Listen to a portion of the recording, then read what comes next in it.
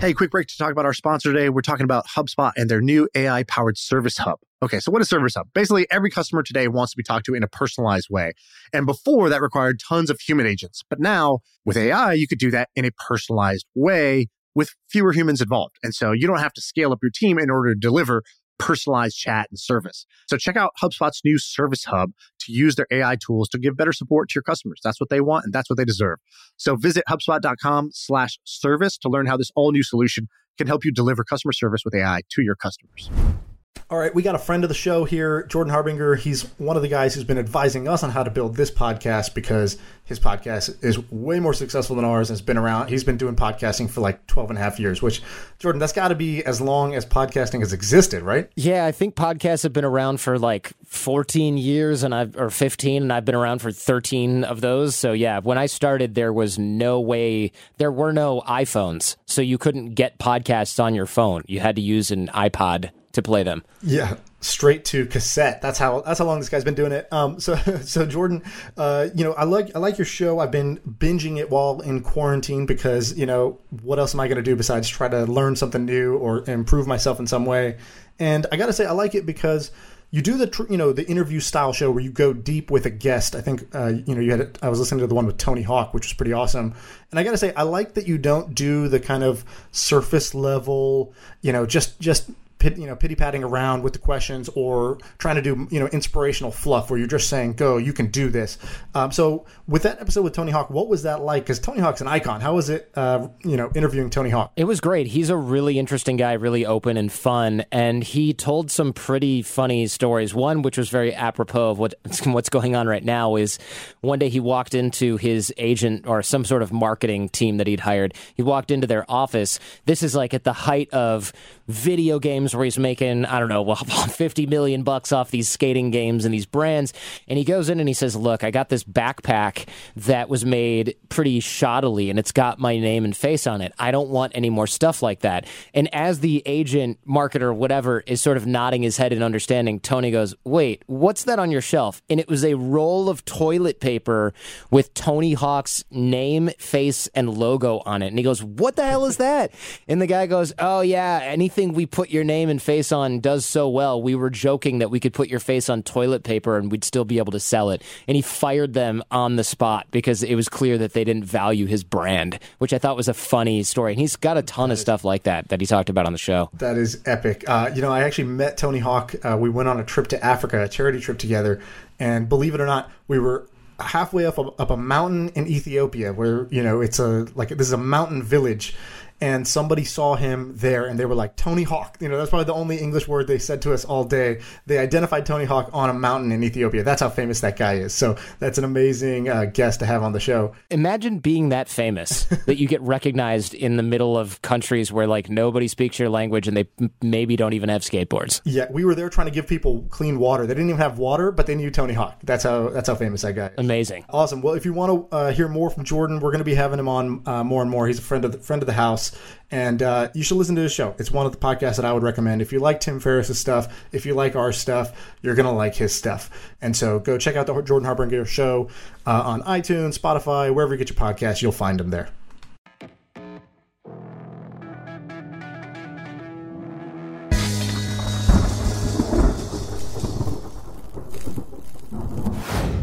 All right, we're back. Man, I started off with a big That's not cool.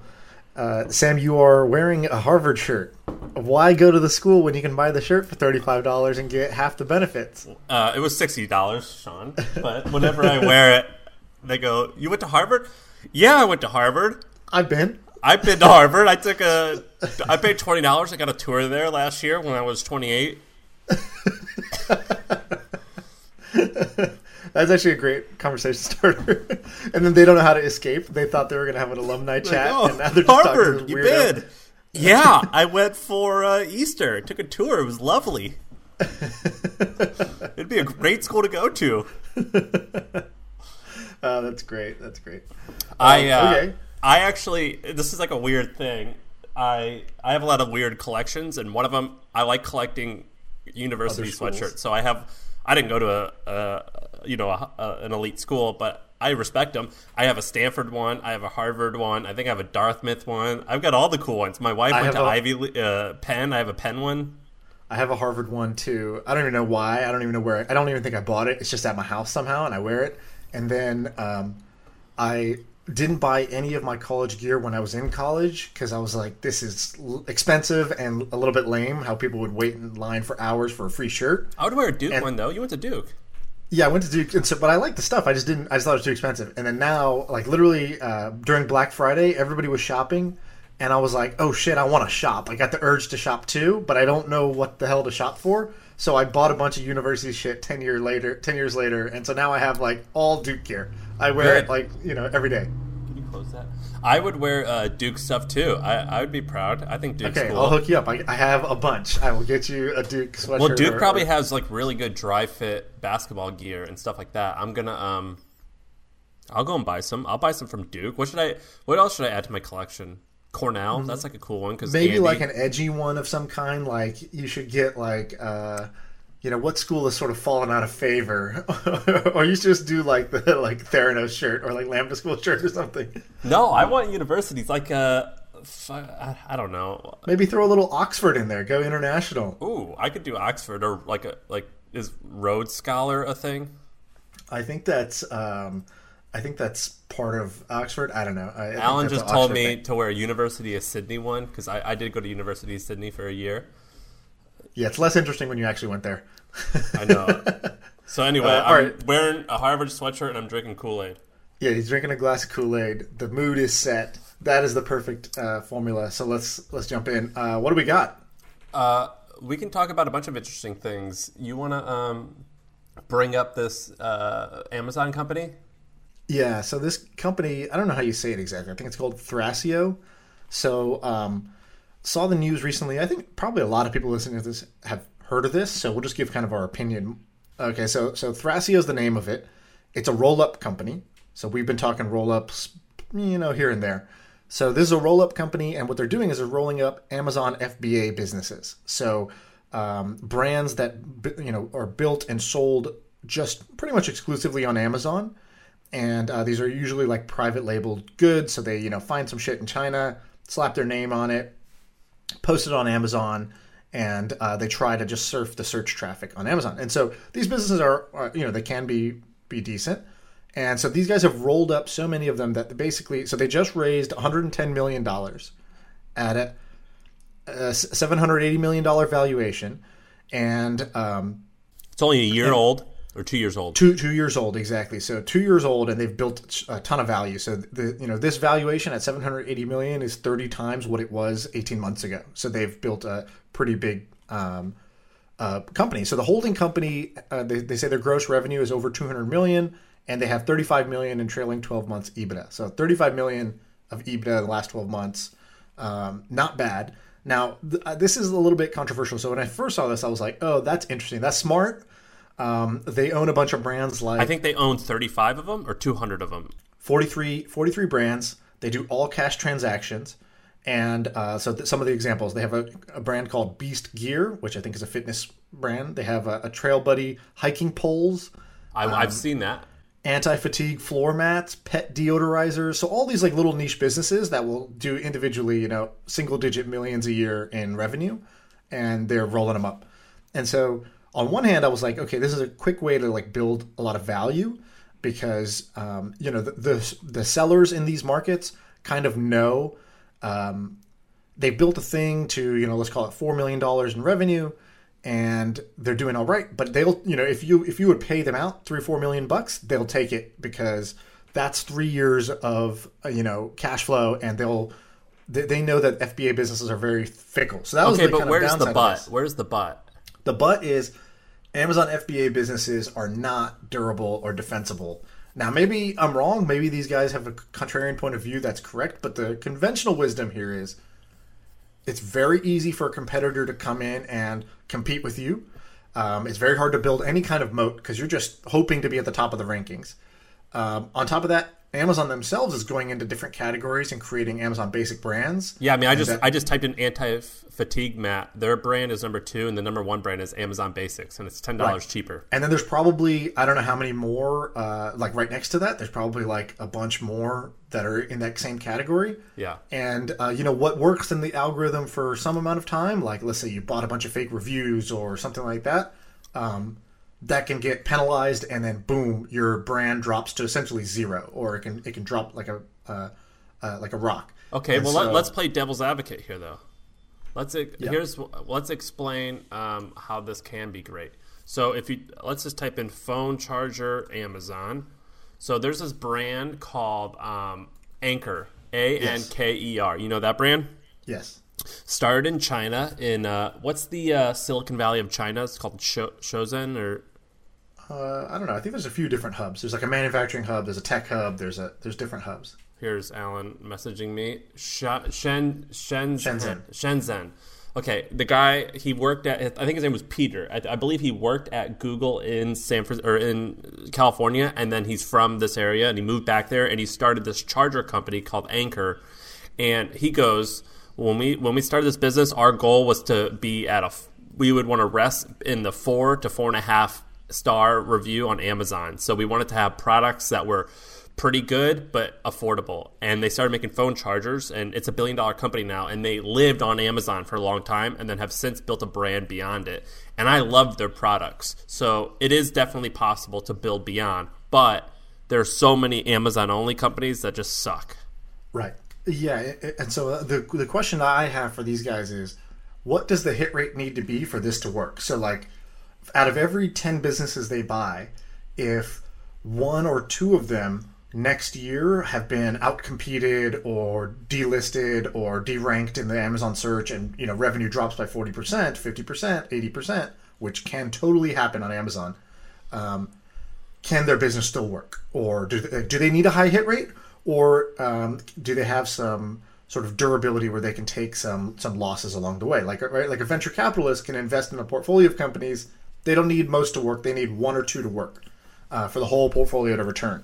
But for other types of businesses, when you're buying, you're buying it based off of EBITDA, I don't think you have that same luxury. So I'm very curious how this works. Now, what I will say is, if you're the founder, you kind of had nothing to lose doing this, right? There's an opportunity to do the roll-up. You used other people's money to do it. You've built a, presumably $800 million company in 2 years. And you can take some secondary off the table, and then you're free rolling the rest. And maybe this works even if there's a 20% chance of it working. For the entrepreneur, I think it was a good bet. For the investors, I don't know. So that valuation doesn't seem crazy rich, to be honest. 35. So is that 12 times profit? Yeah, which is a lot. For these FBA businesses individually are selling for, 2, 3x. So but none of them have $35 million in profit. And do they get $35 million in profit in 2 years? Yeah, but like they're not growing at a rapid pace because they're, one company is growing. They're paying for each incremental growth, right? They're acquiring companies to grow, and so. And I agree with you. I'm just why the group would be worth more. I'm just playing the other side here. Instant Pot, that was basically an FBA, or that was like lived only on Amazon. I mean, so it can happen. That's a defensible product, right? So like if you go, as I have, on Alibaba and you go try to find an Instant Pot competitor, it is not easy to get a product that is of the same quality as Instant Pot. It's not an easily clonable business. Whereas this, the business they wrote in here, Beast Gear, the number one selling product looks like it's hand wraps for like boxing. Is that really what it is? You search wrist wraps in Amazon and you get tons of competitors. I could go start a wrist wrap, boxing gear brand tomorrow. Like, give me 18 hours and I'll have a clone of Beast Gear spun up. That doesn't mean I'll be able to rank as high right away, but it's, the products are not as durable. Is it Gear Beast? Yeah, Gear Beast. They have a ton of crap. They've got a cell phone holder that goes on your water bottle. That's kind of cool. Beast Gear, not Gear Beast. Oh, I'll send you the link. Yeah. Well, it's all fitness equipment. I'm not saying it's bad. It might be fine fitness equipment, but what I'm saying is this is a clearly private label, Amazon supplier. You can find this in a very short. You can clone the product in a very short amount of time. I'm looking at this beast gear. This looks like shit. Yeah, the harder part is to rank high, right? So, but the problem with that is just like we have a friend who has a business that he bought for between $1 and $2 million, and was heavily dependent on SEO as well as YouTube. So it was doing great in SEO. It was doing great on YouTube. It was bringing in close to $1 million in revenue a year, and the SEO and the YouTube rank was very strong. Now 2 years later, like I just talked to him, and he said it's fallen off a cliff. YouTube changed their algorithm, and Google changed their algorithm slightly, and my business is essentially dead. And now that's a business he bought for over $1 million. Yeah, he shouldn't have bought that in the first place. It was obvious that was going to happen, and so these are the number one thing. We just had Andrew Wilkinson on the podcast, and he's talking about buying businesses. I think my point of view is aligned with his, which is that durability is one of the top characteristics that you look for when you're buying a business. Yeah, I think that this is a risky bet. But the guy who started it seems really interesting. What's his story? He worked at Seamless. I mean, he seems like I think he worked at Seamless. He just seems like he's just been around a bunch of fast-growing companies. Gotcha. Let me look him up. What was the... Thrasio. Yeah, I believe he's in New York, and he started a bunch of companies, and then the guys who started Seamless are a bit involved. So he seems interesting, and the people who invested in him said that he was kind of a force to be reckoned with. So maybe they know something we don't know. This is not easy to do. So I definitely give them credit for doing this in such a short amount of time. Again, as an entrepreneur, I think it's a great bet. Do I think that this business is actually going to work, and would I invest in this business? No. Yeah, I agree with you, but yeah, it's pretty amazing what they pulled off. So good for them. Okay, I got a half-baked idea for you. Okay, so I don't love this idea. I'd give it a 4 out of 10, but there's something there. I think it can be improved a little bit. So this is the second one. So right now, everybody is at home, and a lot of people are sort of, finding in-home entertainment. Some people watching Netflix, Twitch, YouTube, etc. And some people are trying to figure out, okay, how do I do home workouts? How do I improve my fitness? Some people are doing online classes. And so online classes is kind of interesting to me, right? You've taken a bunch of online classes. You guys offer online classes. I've taken a bunch as well. I pay for it. And I was wondering, every time I see an interesting online class, I'm like, okay, the risk of this just being some like shitty, good sales pitch, shitty class is too high. And I'm always just like, I wish I could just, kind of try this, or have a kind of an all-you-can-eat pass where I could just try as many of these as I want. So the idea is, why isn't there a class pass for online courses? Or even better, why isn't there just a Pirate Bay to have all these for free? That's the bootleg version. There is a Pirate Bay for it. I mean, I've downloaded a bunch. What is the Pirate? Is it just the Pirate Bay, or is there a different one? No, I mean, look, you know how we find illegal streams of UFC events and stuff like that, and you just know what to Google, like UFC cracked stream, or right. Allegedly, yes. Yeah, or on Reddit. You could look it up on Reddit, or you could look it up on Twitter. Right. There's the same thing. So, for example, there's this fitness guy who advertises on YouTube called Kino Body, and he's shredded. Oh, Kino Body, dude. That guy's got the best ads. His ads are so funny, and I was like, I just got to buy this just to see what what it's about. I don't even want to do it, but I just typed in, Kino Body, torrent, Dropbox or something, and I was able to download it for free. Oh, amazing. Okay, this week's episode is brought to you by Neville Medora's copywriting course. If you listen to Sam, you've probably heard him say the word copywriting a million times now. He did a whole podcast talking about one of the skill sets that has helped him the most, as well as, you did this in your recession-proof skill sets podcast, I think. And a lot of people were asking, okay, where do I go to find it? When you did it back then, you were just saying, the tools and the books and the stuff that, the things that have worked for you. You were not paid to say it. You truly believe it. This time, it's an ad. We are paid to say it, but we still believe it. I actually have bought the course as well. I've gone through it, 3 months ago. And, it's amazing. If you the fastest way for me to increase sales or increase conversions or increase growth has been to change the words on the page or change the words in an email. it is way faster than trying to come up with new features or whole new ideas to try to grow. So copywriting, I'm a big fan. Sam, what do you think? Yeah, so I think that it definitely changed how I wrote copy and I got more sales. But more importantly, to me, copywriting means understanding what motivates people and figuring out how to communicate how my product will solve a problem in their life.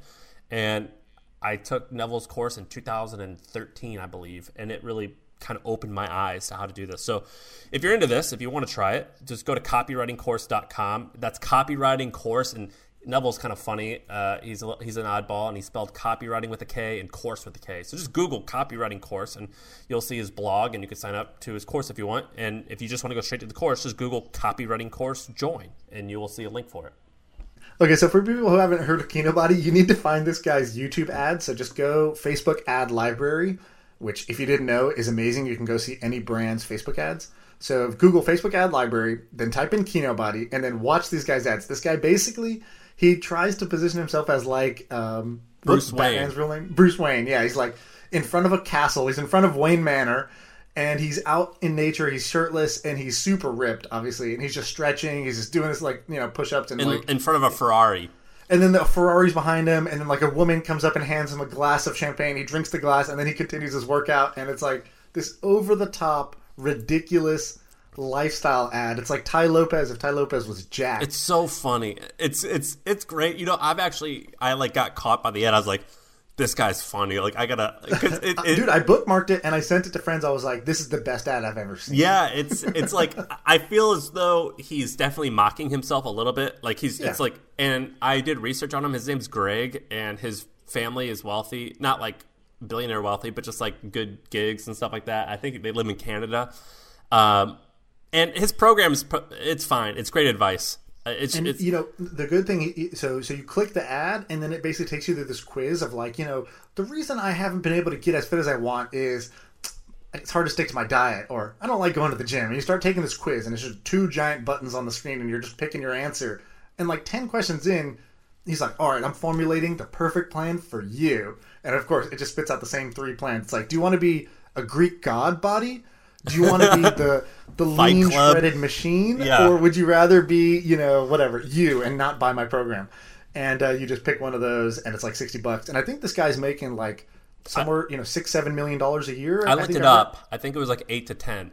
8 to 10, yeah. So he said it in some interview, and I would totally believe that. That makes sense to me. Yeah, he's got a great YouTube channel. I love that guy. What's his name? Greg McCafferty or Greg? No, it's something else. It's. He's great. He kind of, his whole brand Greg is like O'Gallagher. He's got this brand that's like a mix of Bruce Wayne and American Psycho, and his YouTube ads are so good. And what I always tell people who are interested in internet marketing is I go, find out what the affiliate marketers or the fitness people or anyone you think is scammy, find out whatever they're doing and copy it. Right. And because it works, it's so effective, and it's not the best way to change the world, but it is an amazing way. That advice is an amazing way to actually build the core skill set you need to sell anything and make anything successful. And like, if I was, 20 to 26, I would be on that. I'd be like, okay, hey, it looks like this gamer energy drink is being, slung around and doing $20 million a year. Okay, I'm going to make my own gamer energy drink, or I'm going to make my own Kinobody, or I'm going to make my own whatever. And I would learn the core skill set of internet marketing to be able to succeed in anything. Because usually these guys, they have a wobbly moral compass, so they're willing to do some things that most people are not willing to do. And also, they start with nothing, and they have to spend $1 and make more than $1. And so what I like to say is, whatever tactics they're doing, just take all the Silicon Valley funding that you've raised and definitely be ethical and have a really good product, but also do all that stuff that they do. Right. And if you can sell a shit product, you can sell a great product. Yeah. That's one way of thinking about it. Right. And so whatever the internet marketers do that. So there's a reason why you see those internet marketers with long sales pages with lots of text. There's a reason why you see them, with a Ferrari in the background. It works. So on the Y Combinator application, if you want to apply to YC, they have one question that's kind of the famous question, which is, tell me about a real-life system you've hacked to your benefit. And what they mean is basically like, tell me where you didn't follow the standard playbook. You came up with some clever solution and you got a good result for yourself out of it. And they're not looking for anything unethical. They're just trying to say like, I realized that, I really wanted to place, during COVID, I realized that, grocery shortage was a big problem. I realized I could scrape all the availability windows at midnight every day, Eastern time, because that's when their servers updated. I could find the delivery times and I could book them for me and my family or whatever. Right? Wait, what's your answer, Sean? I had an answer for that because I did apply to YC. I just try to think of what it would be. I'll tell you mine while you think. Go for it. I have too many that I don't want to say on air because for a bunch of reasons. I don't want to incriminate myself or also look bad when I don't think it's actually that bad. But I'll say one. When I was in college, they let you take 28 hours, up to 28 hours of summer school, but they don't define what summer is. And so what I would do during a semester was I found out that summer school could also be online school, and LSU has courses that you can take that only cost $600 or $400, whereas at my university, like the credit, I forget how it was structured, but like the equivalent was like 10 grand. So I signed up for 28 hours through LSU, and it was all online, and you could sign up for these bullshit classes, and then I hired an Indian to do it for like $50, like so cheap. You just wrote these crap essays, and then a TA like graded it. And so a whole semester of school was just that way. Dude, that's hilarious. I don't know what mine would be, but I have a very similar one, which was when I was at Duke. I had this. I was doing so poorly in all my classes. I was like a very mediocre student, and I was like, man, these people all work harder than me and are smarter than me. Like, there's just not really like a great path for me to, In high school, I was the smartest kid and didn't have to work that hard. And here, everybody is the smartest kid from their high school is all here. So now that doesn't work anymore. And so I looked around and I realized, man, what are all these athletes doing? Because the only not smart people on campus were the athletes for the most part, except for Brian Zubek. Shout out to Zubek for being smart. So I looked at what the basketball players would take. So I found a way to look at their class schedule, and I signed up for all those classes.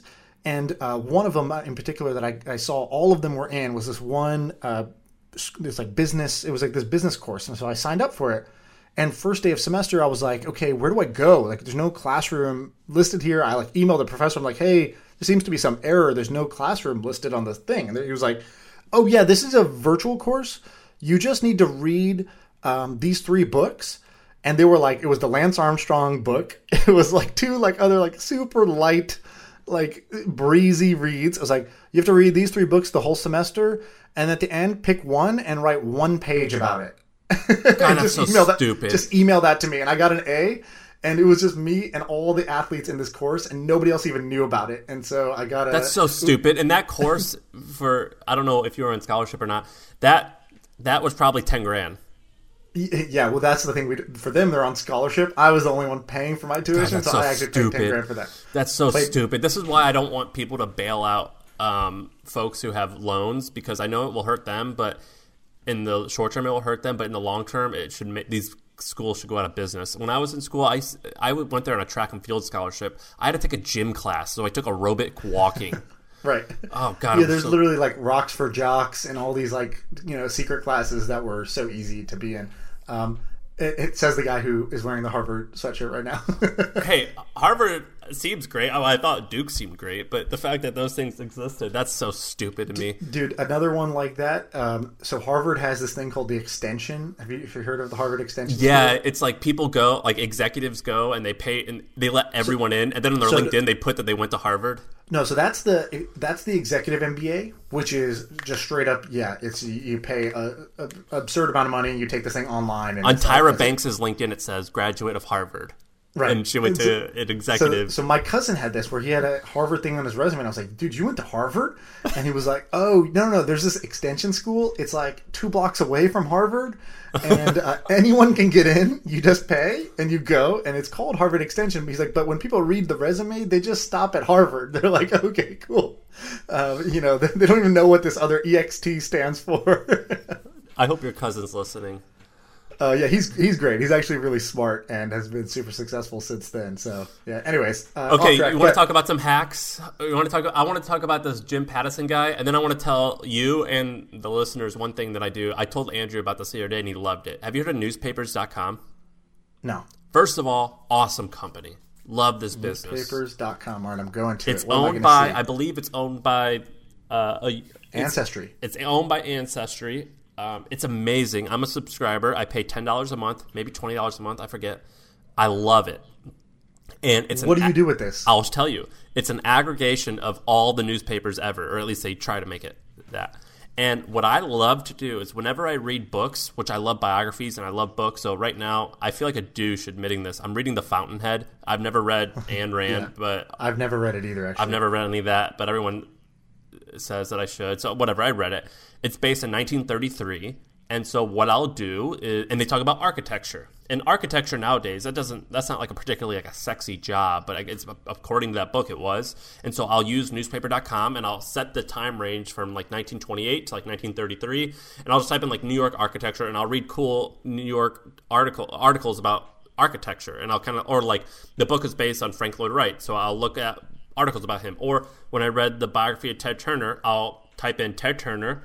He had an advertising company in 1973, but the problem is if I Google that, Ted Turner CNN will show up. And Google didn't exist in 1973. So I want to look up articles about, it'll say like, Edward Turner buys new billboard in Athens, Georgia. Are you trying to see what were they saying about this back then? Yes. Like, what did people think back then and not before the they history? They knew what the outcome was going to be. So another example, I started reading about Dan Gilbert, the guy who started Quicken Loans, and he owns all this stuff, big deal. He's revitalizing Detroit. Everyone knows his name.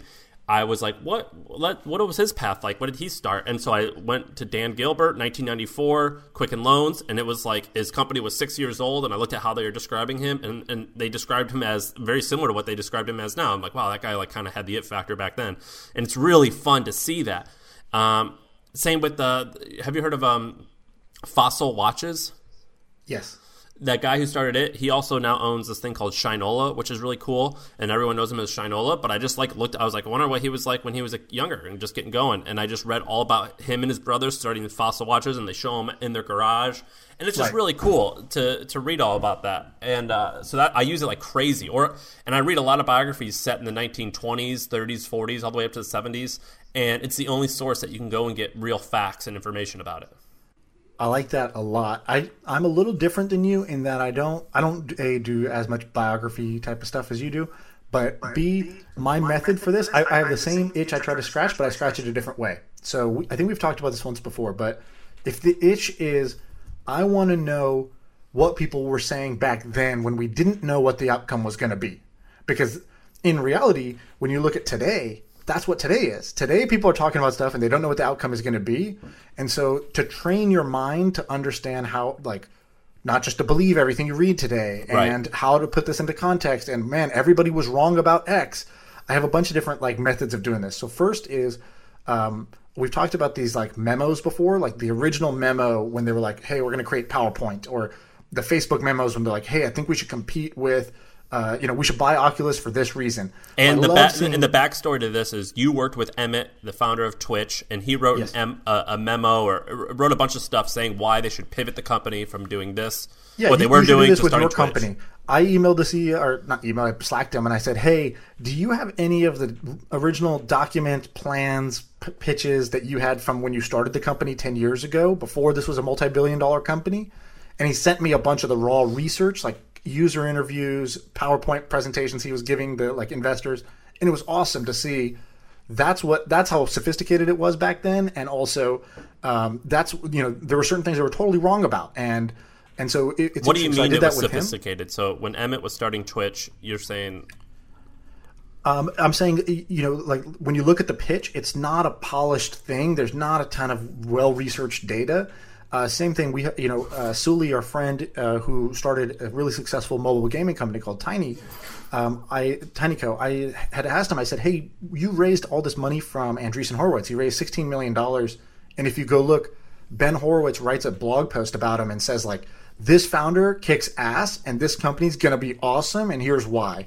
And I was like, "Dude, what was your pitch to them? I want to see the deck you sent them." And he sent it to me, and it was no joke, all black and white. Like no styling, like 2 images in the whole thing. There's some really like bold like proclamations about what they were trying to do and why it was going to work, and that like it was just so interesting to see the content. Like the name of the company was something totally different back then. Yeah, it was called like Brooklyn Packet Company. Yeah. And so yeah, I like seeing stuff back when it started, when it was unclear what the outcome was going to be. The other thing I do with this is my own emails. So I frequently, if I make a decision, I will email the decision out to the people who are involved in it. And they're like, yeah, I know, we just talked about this on the phone for 2 hours. Like, why did you And it's like write a diary. It's a diary. And then I go back and I look at this. I'm like, okay, I was a dumbass. What was I wrong about then that I now can see?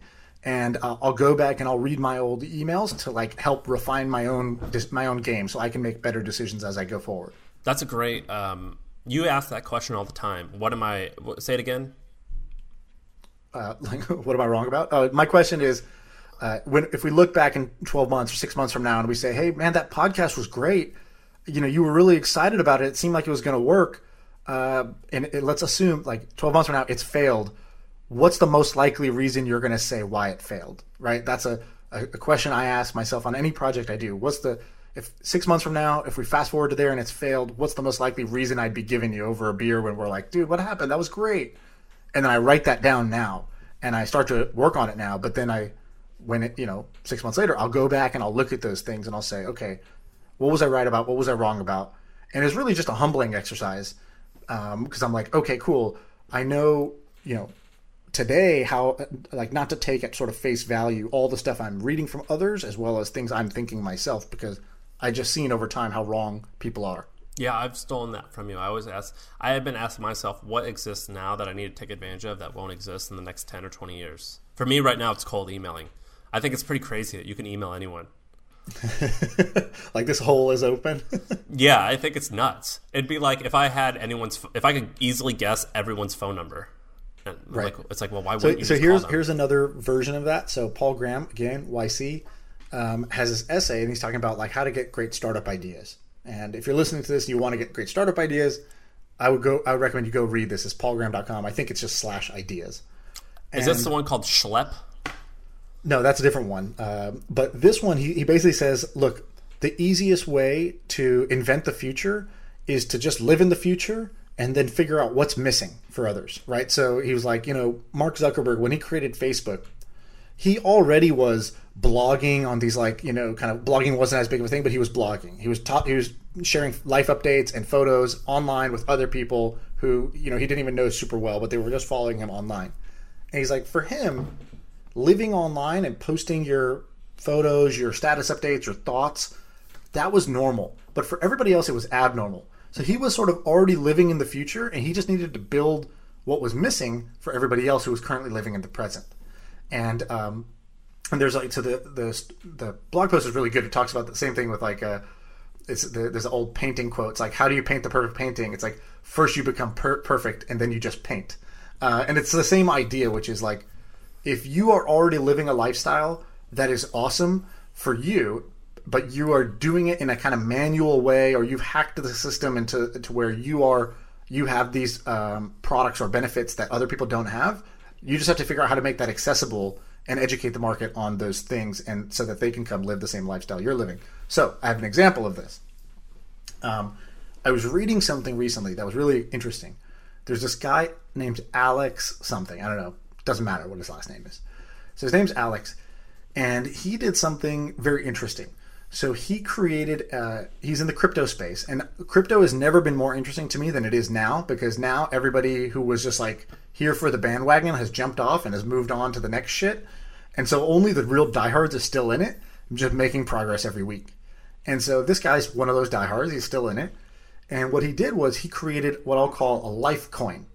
So he created his own currency called Alex. It's $Alex if you want to buy it. Wait, a life coin is the life category? coin's my term. That's not like what they call it, but it could also be called a personal ICO. He created a social currency for himself. There's no like terms for it. That's how new this idea is. Okay. But I call it a life coin. Basically, he minted 10 million Alex coins. And of the 10 million Alex coins, he kept a bunch for himself, and then he's like, okay, I will sell some Alex coins to the general market. And the contract is this. He created an income sharing agreement. He's like, hey, I'm 20. I really want to go to this crypto conference. And I don't have the money to pay. I don't have $3,000. I can go pay for this now. And some guy on Twitter reached out, was like, I'll loan you the money. You just pay me back. And he's like, but let's do it through a smart contract using crypto. And so that was kind of how this started. And then so eventually what he did was he financed his education doing this. So he sold $20,000 worth of his student loan, basically. And he has an income share agreement, which means after he graduates, whatever job he gets for the first 3 years, he's going to pay back the holders of this Alex coin at some predefined rate. Yeah, I have. I just Googled it. This is amazing. It's a smart kid. He's only 21 or 2 or from France. Right. And so he did this. And so I started looking into this because I'm very intrigued by this, because there's so many people who I'm like we have this friend, Vishal. He's really young. He's like, I think 22 now. But for 2 years now, I've been like, this guy's going to be a billionaire someday. If I could just own 5% of Vishal's future earnings, I would pay a lot of money for that. I wouldn't bet on every individual venture because, dude, I don't know. It might not be this one, but by the time this guy's 40, he's going to be a billionaire. And you feel that about him? What's that? You feel that about him? Oh, yeah, for sure. He's also maniacally focused on becoming a billionaire. It's the only thing he does and cares about in his life. He doesn't date. He doesn't work out. He doesn't have hobbies. His hobby is making money. His interest is making money. His friends are people who have money. Like, that's who this guy is. Awesome. We got to spell his name. So I've never met Vishal, even though he's good friends with you. Yeah, we should have him on the podcast. What's his name? So it's Vishal, Vishal, and his last name is, if you just do his Twitter, it's Vishal Harp. How do you spell the last name? Harp. Harp. Yeah. Vishal Harp. I got to find him. So I have confidence that this guy is going to be a billionaire someday. And so I would love to invest $100,000 right now and own a piece of his future earnings. Now, he might not take that trade, but there's many people out there who don't have access to capital, don't have access to fund their education, or they're like an NBA player is a great example of this. So there's this NBA basketball player called Spencer Dinwiddie who did this also. He just signed a contract with the Nets. That was a 4-year, $29 million deal. A three-year, $29 million deal, something like that. And he wanted to basically sell fractions of his future NBA earnings through crypto. The NBA ultimately blocked him, but he was literally trying to do it. He was like, hey, look, I just signed a $30 million deal, and I'm going to sell off part of my future contracts today. I want capital today, and if you bet that I'm going to get my next contract going to be bigger, then you're going to own a piece of something that's bigger. It's like a stock, but it's my future earnings. Well, people do this illegally, obviously. Like, this is what you do in high school when you see it. Like, this happened all the time where, like, a good high schooler would be great at basketball, and a guy would be like, all right, I'll buy you a car now, right. And I'll buy you a house now, but when it comes back, you got me. Right, and the NCAA tries to block all this, and Nike does this all the time, where it's like, oh, why does this guy's uncle? Why is he now like a senior VP at Nike? It's like, well, because that's their workaround to like get in with this guy, so he signs with Nike. And so, anyways, I think this is interesting for musicians. I think it's interesting for athletes. I will say up front, I don't think this is really a thing, but if this was a thing, it would like change the way the world works. So I'm very intrigued by it. I'm keeping very close tabs on every example that I see of these. And in fact, this guy Alex is using this company called Roll to do this. I think it's like, I don't know, tryroll.com or some shit like that. And the founder reached out and DM'd me, and he was like, hey, you guys could do this for your podcast. Like, let's say you created the Milli coin, and you created 10 million Milli coins, and they could be redeemed for, if you have 2,000, you could get a sponsorship slot on the podcast. So you could, let's say, buy slots today that could be redeemed in the future as the show continues to grow, and now you're getting better value. Or it could be used for a 1-hour coaching session for us, or whatever, right? Like, we can create a social currency within our community that can be traded on the market as well as redeemed for value with us or our podcast. That's pretty cool. I think it's very interesting. I'm like kind of tempted to try it because this is one of those where I want to try to live in the future. Maybe this is the future. Did you Maybe see what Alan just sent? It's called pandopooling.com. I have not seen this. Look up pandopooling.com. It looks like a sort of share your future earnings, like sell off your future earnings or whatever. Yeah. Yeah, it's interesting, dude. There's something to this. Or I shouldn't say that. I think that if this worked, it would change a lot of shit. And so I want it to be one of the first people to test this out and see what's what. That's cool. This is Yeah, there may be something here. I like this because it's really weird, and I don't think it would work, but most cool things that are really innovative won't work, right? Initially, yeah. Initially, at least. Maybe never. Right. I mean, it was kind of like Blab, though, where you were saying the other day that if Blab existed today, it would have worked really well. And if your first cloud kitchen would have existed today, it would have at least worked, survived. Yeah. So maybe one day it will work, but not for a while.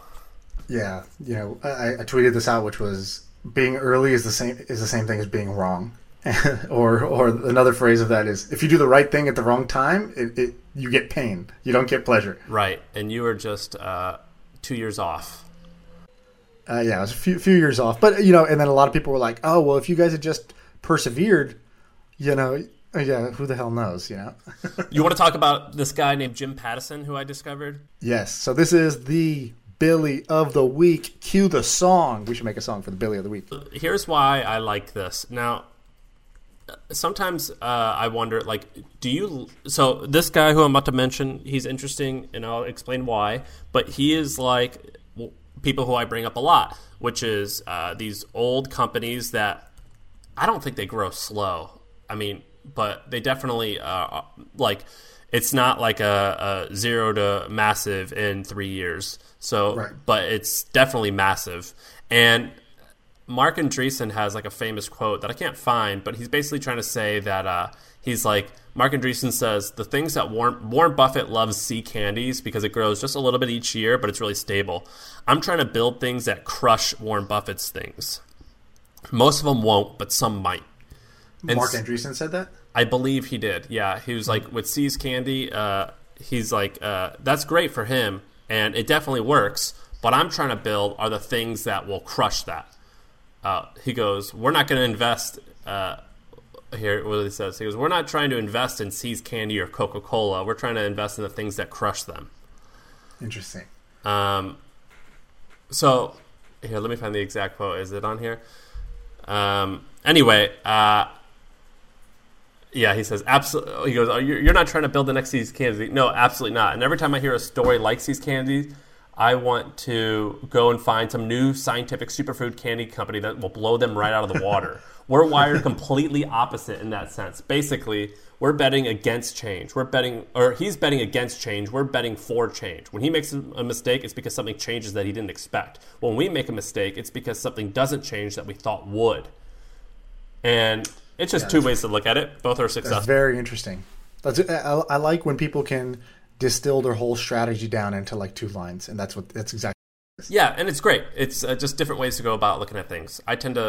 Lately I've been liking things that are more long-lasting. And so anyway, let me pull this up. There's a guy named Jim Pattison. Have you ever heard of this guy, Sean? Not until you mentioned him. Okay, he's interesting because for a bunch of reasons. First of all, he owns this thing called Pattison Group. Now, from the looks of it, he owns 100% of this company, and it's in Canada, and it's privately owned. I don't think it's true that he owns 100% of it, because I don't know how that would work. That just seems like impossible. But anyway, he owns 100% of it. It does $10 billion in sales, and they own roughly 25 divisions of the business. So ranging from lumber to Ripley's, believe it or not, to Guinness Book of World Records, to 30 different car dealerships. They own just everything. And he's this like shorter guy. He's like 5'4", 5'5". He's 90 years old. He's like this like not a hillbilly, but like this like down home, like he drives the same pickup truck forever, and he's really smart and bright, but he like walks around eating popcorn. Like, he's supposed to be this like normal guy. That's like the shtick. And it seems legit. And he's bullish on lumber. He owns lots of lumber companies. And I posted the growth of his businesses. So in the group channel or in the doc, but he has 45,000 employees in Canada. Just super fascinating guy. And some of the brands that they own, I'm on their website right now. So some of the brands that they own are, here's the ones I've recognized: Guinness Book of World Records, Ocean Brands, Ripley's Believe It or Not. Those are the only ones I recognize, and looks like there's a bunch of food, advertising, media. They're in 8 different sort of industries. They own wine. They own Gold Seal. They own Oceans, which is that cranberry juice or That's what I was thinking when I read it, but maybe that's a different brand. I think it is. They own mines in Canada. They own dozens of car dealerships. He started it as a car dealership in 1961. And then Oceans is tuna, by the way. Oh, tuna. Sorry, I do know he owns fishing businesses. Then he parlayed that 1961 car dealership. 4 years later, he bought a radio station. Then he bought like an advertising and billboard company. Then he bought like magazines. Then he bought a mine. Then he bought more car dealerships. Then I think they bought like and then he like bought Ripley's Believe It or Not because he went to an auction and it was like he like went to an auction or something like that and it was like for sale. And then he also bought like Marilyn Monroe's dress that she sang "Happy Birthday, Mr. President" to JFK for like $5 million, and was like, "All right, we're in the like souvenirs and like museum business now." Like, he's just super interesting and a little sporadic and really cool. And let me ask you, how did you even discover this guy? I'll show you, or I'll tell. Well, for that, the way that I discovered him is how I discover anything, which is anything I find interesting. So, like Ripley's Believe It or Not has always interested me. So did Guinness Book of World Records. You and I one time talked about the business behind like certifying and like giving like a seal of approval. I got interested in that, and I thought, what out there is kind of like that? And Guinness Book of World Records was one. And so I clicked on it, and I always do the same thing where I go to the very far right, and I see who's the parent company and owner. And then I click that, and then I read the history, and it says, this person bought it, sold it to this person, sold it to this person. I always open up all those tabs, and I like to see how they're connected, and I like to see the history of the person. And so when I did that with Guinness Book World Records, it said Patterson Group. And I click that, and it says they own Guinness Book World Records, and they own car dealership. And I was like, okay, interested. What's going on here? Then I go to newspapers.com and I type in Jim Pattison and I read all about him, and that's how. By the way, I remember, I've wanted to have a Guinness Book of World record for a while, just because, again, I'm a sucker for the credential, and it's hard to get because they have to like come out and there's like all these rules. But there's a startup that Chris Sacca and others invest in called Record Setter, where it was like way easier to just like get the actual record set. You just had to like submit a video. They didn't have to send an official person out or whatever. I wonder if this thing succeeded. This was a while back. I'm going to see if they've... it doesn't look like they succeeded. So they're 1.5 million raised, started 2008. Yeah, so probably either dead or extremely profitable. I think there's only two paths for why how that happens. Yeah, so what I learned about Guinness Book of World Records is Jim Pattison changed the business model. So like you can pay like $100,000 and then they like send coaches to like show you exactly how to break the record. And it's like, so like for example, Toyota wanted to set some world record on X, Y, and Z. And so they sent like these scientists to Toyota and they go, all right, so in order to break it, you got to do this, this, and this. The best way to do that is this, this, and this. And just get it all ready and we'll be back out in about a month and we will give you the record so long as you achieve it. That's amazing. And so anyway, Jim Pattison, super interesting, 90 years old, still working.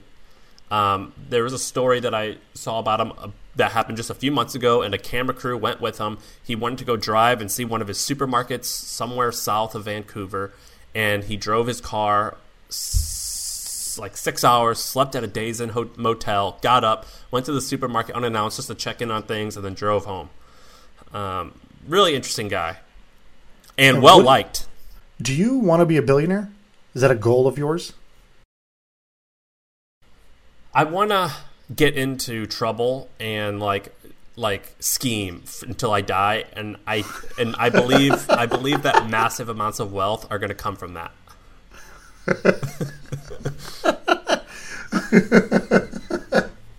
Oh, that's perfect. So like scheme until I die.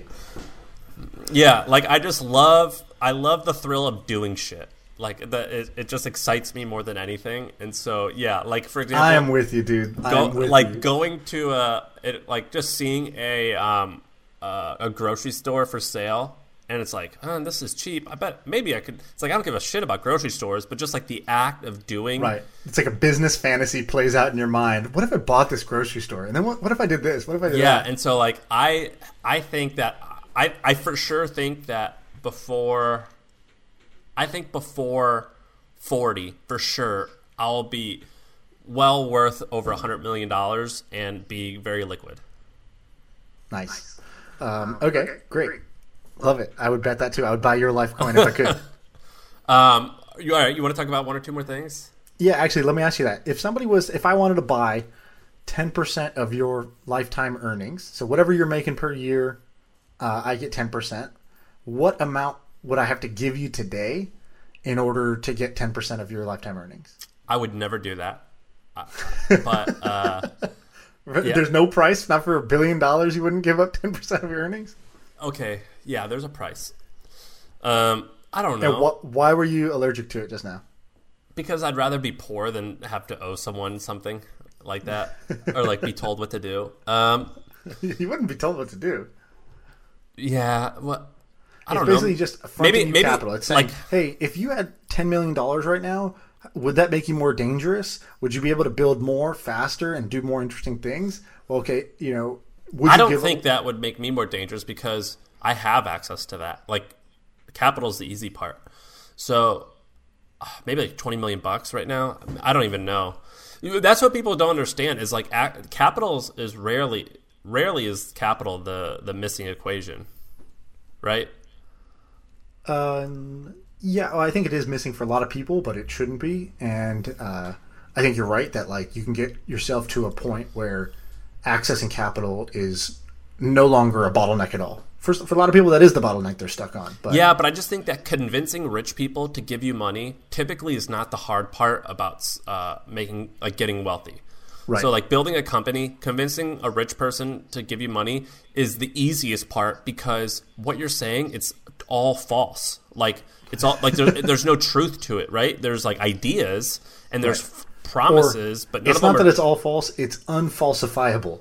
Right. It's like we can't prove whether this is or is not going to happen. Yeah, so I can tell you, like, look, this is going to happen. I'm going to do this, this, and this, and I think it's going to work. And you could tell people anything. And as long as you're charismatic enough, you get the money. Or credible enough, yeah. Yeah, but most people aren't credible. I mean, you're credible in that, like, dude, I raised a little bit of seed money, and I had most people invested $25,000 a piece, and we raised not a lot of money. I cold emailed people, and I met with them for 30 minutes, and then they gave me a check for $25,000. Right. And I was shocked. You're charismatic and credible. How do they know I was credible?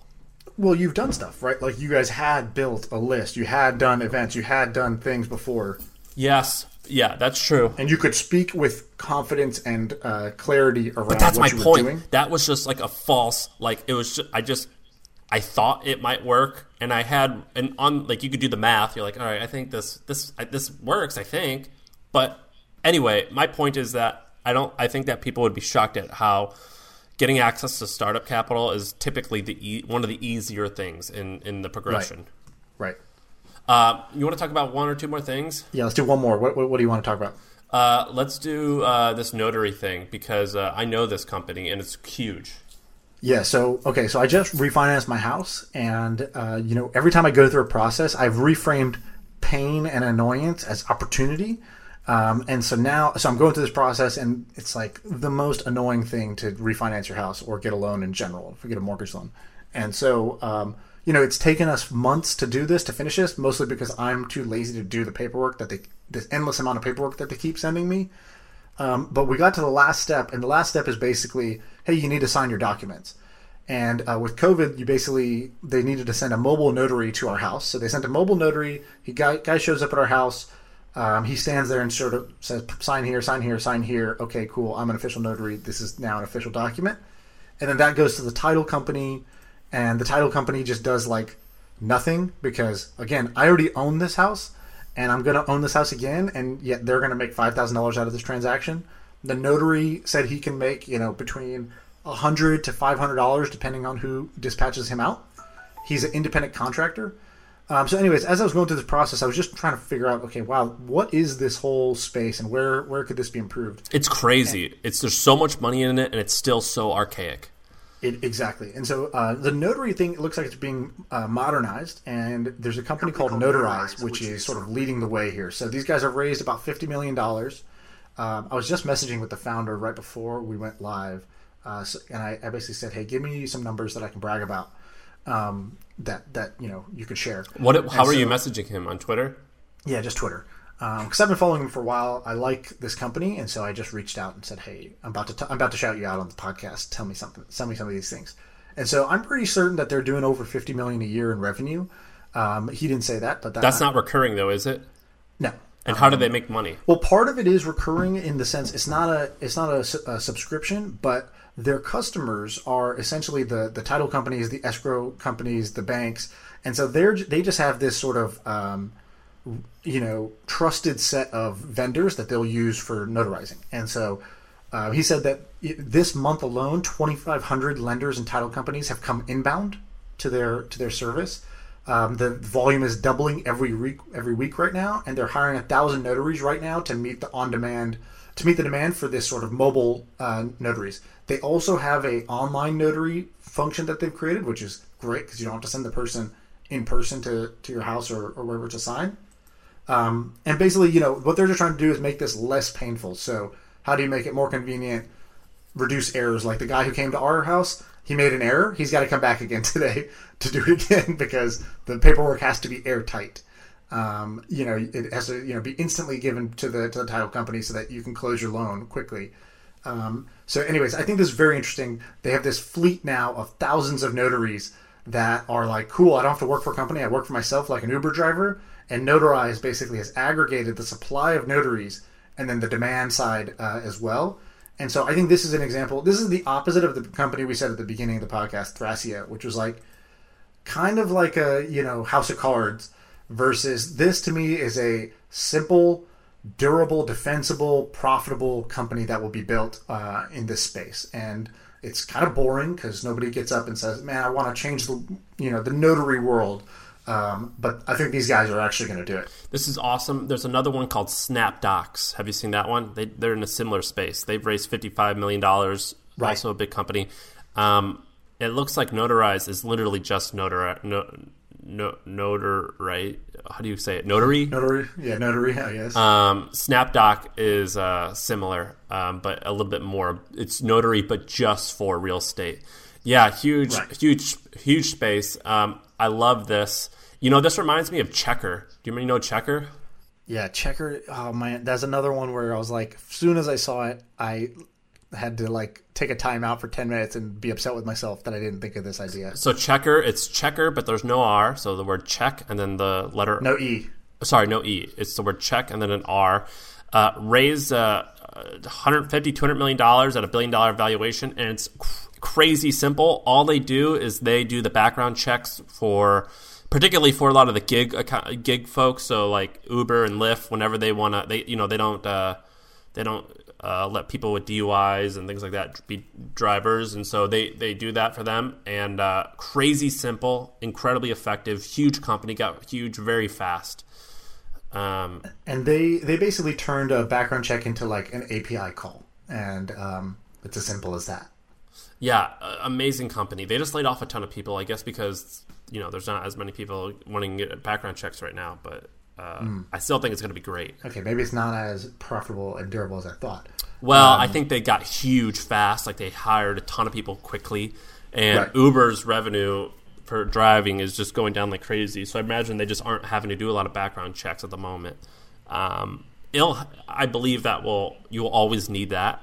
It's just a matter of how much will you need and when. Yes. Okay, cool. This is interesting. All right. So notaries, background checks. Is there anything else that's interesting in that category? If there's something in that category, tell me. I bet you another one is locksmith. I would love to know what else. Yeah, and if anybody can figure out how to take a refi and make it 10 minutes online, that would be amazing, and I would invest in that company. I don't know what the bottleneck is. I don't know why it can't be as simple as that, but it should be as simple as, hey, here's your current rate. Here's the rate you can get on the market that's cheaper. If you'd like to refi, 10 minutes and you're done. That's how it should be. Anything else you want to go over? You want to save them for the rest for Thursday? Save it for Thursday. All right. Let us know what you think about this. Tweet at us, leave reviews, and we will talk to you soon. See ya.